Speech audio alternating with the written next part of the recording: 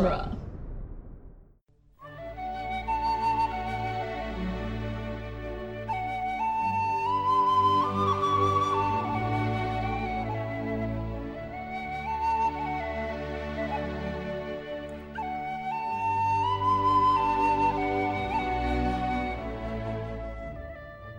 Hello and welcome to Lord of the Rings Minute, a daily podcast where we analyze the movie The Two Towers 1 minute at a time. I'm Norman Mitchell. I'm Cassandra Fredrickson.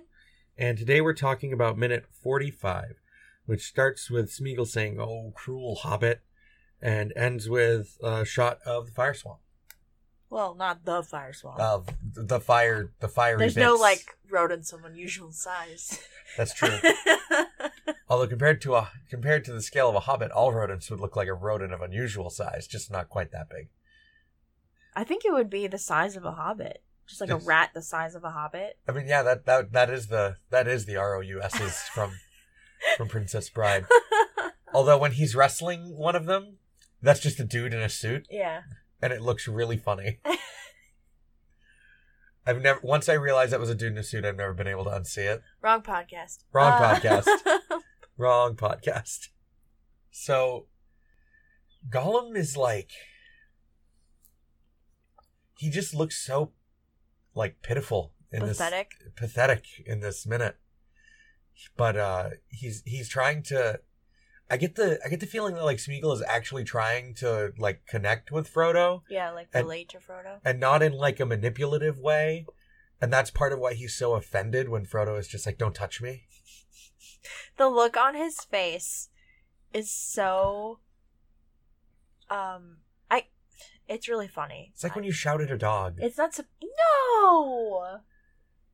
Don't shout at your dog. It, slinks away. But, the look on his face is just, shock and also, sadness. And also he's, offended. And it just, all of those together on his little face. And he doesn't look angry. It makes me laugh. And then he goes and, puts his head down. Yeah. He, crawls up and puts his head down like he's going to go to sleep. Well, he's hungry. What else do you do when you're hungry? You gotta conserve energy. He just ate a worm. It's not enough. Oh, we didn't talk about this yesterday because the timeline thing. That's starving and then eating a single chicken nugget. That's true. Just a single solitary chicken nugget. Yeah. So we didn't talk about this yesterday, but we probably should have because we talk about the timelines a lot. Sam says it's been 2 days without sight nor sound of a bird. Mm. So does that include their time in Emyn Muil, or have they been on the Dead Marshes for 2 days? Well, if Gollum is starving, I would assume they've been traveling on the marshes for 2 days. That's a long time. Yeah. To be in a swamp. I mean, it's better than going all the way around. Yeah. I mean, and if there's no birds, you'd think that there would be, tons of insects, but there's not. No, there's worms. There are worms.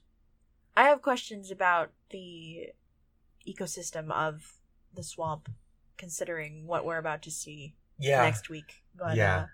So apparently they kind of studied the way that swamps are formed for building the sets for the Dead Marshes a little bit. And I guess it was a lot of work to get the water still and look so, dead on a set. Because it was a lot of work to get this all set up. Especially because they're near a road and a train station, so they need to figure out a way to make sure that the water doesn't ripple. Move when the train passes. Yeah. So they did a lot of work to make this sit still. That's cool. And they had to figure out how to dye the water with biodegradable dye, because when they dumped the water, if it wasn't all natural stuff, they weren't allowed to just dump it in the ocean or the river or anything or back into the water table. If they used any sort of non-biodegradable dye, they would have had to get rid of it trash wise. Dispose of it. So they put a lot of work into building the Dead Marshes, working around working with environmental regulations and figuring out how to make it still, looking at how water travels in a swamp from pool to pool and trying to make it interconnected and all that sort of stuff. That's cool. To try to make it look as real as possible. The set looks really good. It does look really good. You can't even really tell that the fire swamp is like a studio. Yeah. I mean, the outdoor set was a built set too. Right. Like, I don't even know what the point of the fire is. It's cool. It's cool. It looks cool. I like Gollum's monologue in this minute when he's talking about the ring. Like, once it gets a hold of us. Like, he calls Sam cruel and, like, Sam doesn't really care. And but Master does. Like, Frodo does. And then he, like, kind of, slinks towards Frodo. And they have, like, this moment where Gollum is relating his experience with the ring. Yeah. But not like that straightforward, but like, I mean, it is pretty straightforward. It's like, I mean, you know what I mean. Once it has hold of us, it never lets go. Never. Yeah. Never. And he like goes to put a hand on Frodo, like on his shoulder or like on his knee. I've always thought that he was reaching for the ring. I think that's what Frodo assumes. And we kind of see this from Frodo's perspective. But I don't know if Smeagol really was reaching for the ring. Because that would be like so obvious of a move when he's here with the two of them. Yeah. But if he's enthralled by it, like once it has a hold of us, it never lets go. And then he's like reaching towards Frodo. I've always actually read this as a moment of empathy. Like an actual moment of empathy. And that's why he looks so sad. Yeah, and that's why he looks so sad and offended and slinks away. And it's part of what allows Gollum to like regain control of the relationship. Is this rebuke from Frodo. Because Gollum is not like wholly irreparable. Well, Smeagol's not like wholly lost. Right. We'll talk about And Gollum versus Smeagol. Right. The Gollum More. versus Smeagol thing. But I've always read this moment as like an actual moment of empathy. Like Smeagol is actually trying to relate to Frodo.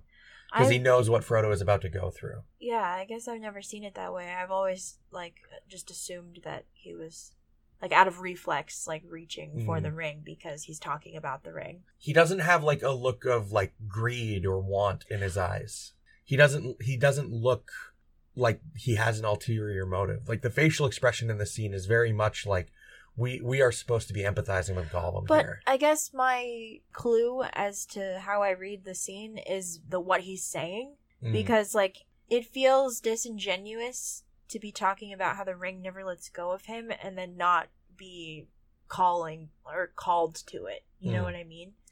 Like, even if it's not malicious, like, he had this thing in his possession for 500 years, and it's calling to him, so it's probably reflex. Yeah, it could be. That's how I've always read it. I think that's completely fair. And then Frodo starts... Yeah, Frodo has his hands on the ring. He has his hand at the collar of his shirt, and he's, like, clutching it to him, and then Gollum is, like, reaching for it, kind of. Yeah. Right. Like, whenever you have anything around the ring, I think it's really interesting the way that they frame stuff, because it'd be very easy to think of anything that has to do with Frodo and the ring from Frodo's perspective is through the lens of his paranoia. So it might not be how it really is. Like that scene in Lothlorien. Fellowship? Yeah, in the dark. No, in when Aragorn's like, "Where is it?" Oh yeah, like that as well. Like there's that moment. There's like the night camp scene in Lothlorien. Yeah, all of that sort of stuff. So like, how much of what we're shown is through the lens of Frodo's paranoia over the loss of the ring, and how much is what's really happening? That's interesting. And then when it pans out again for the wide shot where you see Gollum's face, that's reality, or maybe like that's like it's kind of hard to judge all of that, because I mean they've said in the commentary a handful of times that, like, the way that they've framed stuff around Frodo is to make it look like he's more isolated and more paranoid than he should be, or than he is, because the ring is influencing him. Like, some of the stuff framed around Frodo is intentionally just trying to show us that he's paranoid. Okay. So it's kind of interesting to me to try to think about pretty much everything Frodo experiences kind of through that lens. Yeah. Like, how much of this is really a threat to him and how much isn't. Those unreliable narrator vibes. Right? Because he literally has this corrupt thing around his neck trying to make him run off by himself so that he can get caught by a Nazgul and do something stupid like he does in Osgiliath. So does that mean that Sam's actions towards Gollum are also fueled by that paranoia, or is that just Sam being a dick? Right? Who knows? No, I'm asking you. Like, what do you think? Who knows? It is a mystery. It is a mystery. Only the director knows. I doubt he even knows. It's a really hard question to like think on, because we see a lot of the like dialogue exchange between Gollum and Sam isn't something that you would necessarily think Frodo picks up on like super directly. His mind is somewhere else most of the time. But then he comes to Gollum's aid previously when Sam was like pulls him off the rock. Tugging him around, yeah. Yeah. But like where we're seeing all this stuff from Frodo's perspective, like I think most of what we see of Sam is probably accurate, but I think some of the tone that we see, or like some of the way that shots are framed, is there to like heighten the sense of paranoia and may not be like super true to form. Because Sam is a pretty nice dude generally. Yeah. And even he eventually starts to take a liking to Smeagol, at least a little bit. Eventually. Only because Frodo does, I feel. And he trusts that's the Frodo. way I feel.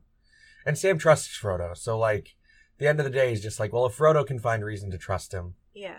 Because, I mean, last minute, Frodo took pity on him, threw him some bread, and now he's just like slapping Frodo's hands, or Gollum's hands away. Right, it's like a total 180. Yeah, so. But yeah, I've always read that moment as like real empathy. And then like, Frodo's reaction is because of the paranoia of the ring, not because of any malicious intent on Gollum's part, or on Smeagol's part. And that's why Smeagol looks so offended. Right, because the next time we see him, it's Gollum. Right. And starting like next week. Like tomorrow and next week, it's like not tomorrow. Tomorrow is Saturday. We're not here. Yeah, when we next see them in the Dead Marshes, it's like Gollum. Yeah. Not Smeagol, because this rebuke from like this relatable moment drives Smeagol back into his own head, and Gollum takes control. That's interesting. That's a cool reading of that. I've just always like read it from Frodo's point of view, I guess. And I mean, we're supposed to read things from Frodo's point of view. Right. But it doesn't necessarily mean that they're the truth of the moment. I mean, and that's true probably also with, like Aragorn's self-doubt. How much does that color some of the things that we see from his perspective? But that's much more subtle. That is much more subtle than like this active force of the ring. Yeah. But like where we see things from so many characters' perspectives, and generally the perspective we see things from, there's something about that character that might color the way that we see things. And I like to think about that sort of stuff, because it does matter for like a metatextual sense. It's not necessarily important for like just watching the movie. Right. But I'm all about that meta. I always find that stuff really fascinating. And that ties into like film theory and like how to direct stuff. Right. Like what you want your film to communicate. Right. On multiple levels to various people. And you know, some stuff doesn't hold up to a lot of like metatextual scrutiny, and some stuff there's just a lot going on. And that's, you know, different strokes for different folks. I'm all about that stuff. I like it when I can look at something and be like, this is what's going on here, like actually, this is what's going on here, like metaphorically, and then like, what's all this stuff happening in the background? Like, what does this mean in the greater context of like this movie or this book or this TV show or anything? Right. So I always like dive really deep into that sort of stuff. I don't really have any other notes for this minute other than the way that Gollum looks. I think that everything about Gollum in this scene like looks pretty good, except for his lips when they're moving. It's a lot of like the really small motions, like in lips and fingers, that I think a lot of times don't work for me with Gollum, like looking back or like in retrospect now, compared to a lot of other like CG in movies and TV shows. That's interesting, because weren't all of those like animated? Right. Those are the stuff that's like keyframe animated. Yeah. And it's the stuff that I think's held up less. But that's because like keyframe animation has gotten a lot better in the last 15 years. 15 years. Almost 20 years. Well, this movie came out in 2002. Yeah. And it was like being animated all the way up through part of 2001. So, you know, it's 17 years. But, you know, I mean, technology is going to progress. Animation technology, like computer generated images, have just gotten so much more realistic in the last 15 to 20 years. Right. But a lot of Gollum still holds up, like especially when he's very still. He usually looks pretty good. If it's a little darker in like bright light, especially if you like pause an image or are looking at like a screen cap, he just kind of looks like he's pasted on like a sticker. But a lot of the times when he's very still, or like parts of him are very still, they look very convincing. Like the night camp scene from just a bit ago, where we can kind of see Gollum from behind. Yeah. When him and Frodo were talking, those shots from behind where Gollum is very still look really good. Like it almost looks like there's a puppet in that scene, but we know it's not. Right. But some of the stuff with his face, like when his lips move, it doesn't hold up so well. His eyes look pretty good, and like his profile or his outline looks good. The lips don't hold up super well. I think close-up Gollum is easier to scrutinize or criticize than like wide-shot Gollum too. That's true, yeah, because I mean you're closer, so they had to animate in a lot more detail, which leaves a lot more room for like not necessarily error, but things that compared to newer technology don't hold up quite as well. Right. Yeah, that makes sense. Although there's like hundreds of layers to the animation. Oh yeah. It's crazy. And that hair thing, like that thing that Richard Taylor said, I still think about. It's just like, if he didn't have hair, he'd just look like a gray alien. Yeah, I mean... And not a person. He's not wrong. It's also like, I think it's telling that Gollum doesn't think of himself... Like, it's just telling of his age that Gollum doesn't think of himself as a hobbit. Even though he basically is. He's a proto-hobbit. Well, they probably didn't call themselves hobbits. No, they didn't call themselves hobbits then. But like, he doesn't seem to have like this inclination that Frodo and Sam are still like kind of the same people that he is. It's because he's taller. It's because he spent so long underground. Also, like, I really question the eliminating of the goblin orc distinction, especially in regards to Gollum.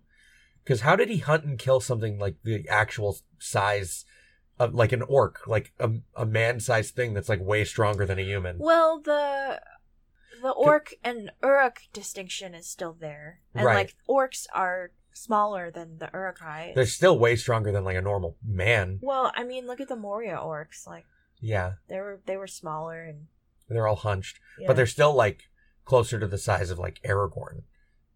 Not really.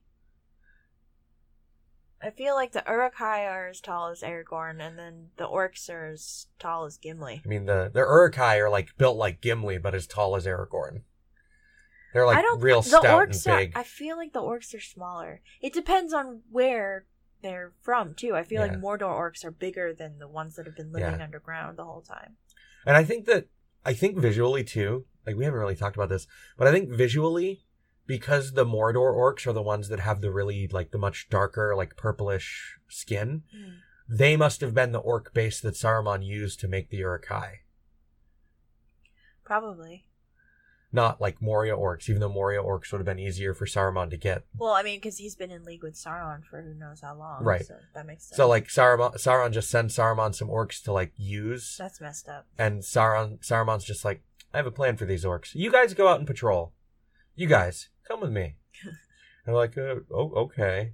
It's like, and then he kills them all and uses them for experiments. They never see their orc families again. Oh, that's sad. Making me feel bad for orcs. An orc baker that never makes it home. Why is he a baker? I don't know. We talk about them having restaurants and stuff. Well, yeah, but like, why would he be sent out? It's conscripted. It's an evil army. I guess. Then he never makes it home. And his legendary bread recipe is lost to it forever. He never makes orc croissants again. Or croissants. Croissant. Hope everyone's having a great Friday. Yeah. Hope everyone had a great week. And I know the episodes this week have been a little short, but we're starting to get into some more meaty stuff. Next week, expect some longer episodes, I think. We're from the website duelinggenre.com. You can check us out there along with a whole bunch of other podcasts in various categories. But if Movies by Minutes are your thing, you can check out moviesbyminutes.com. It's a curated list of like all of them, completed and ongoing. As always, a special thanks to our Patreon associate producer, Ed Foster. Hope everyone has a great weekend. We'll be back on Monday. Bye.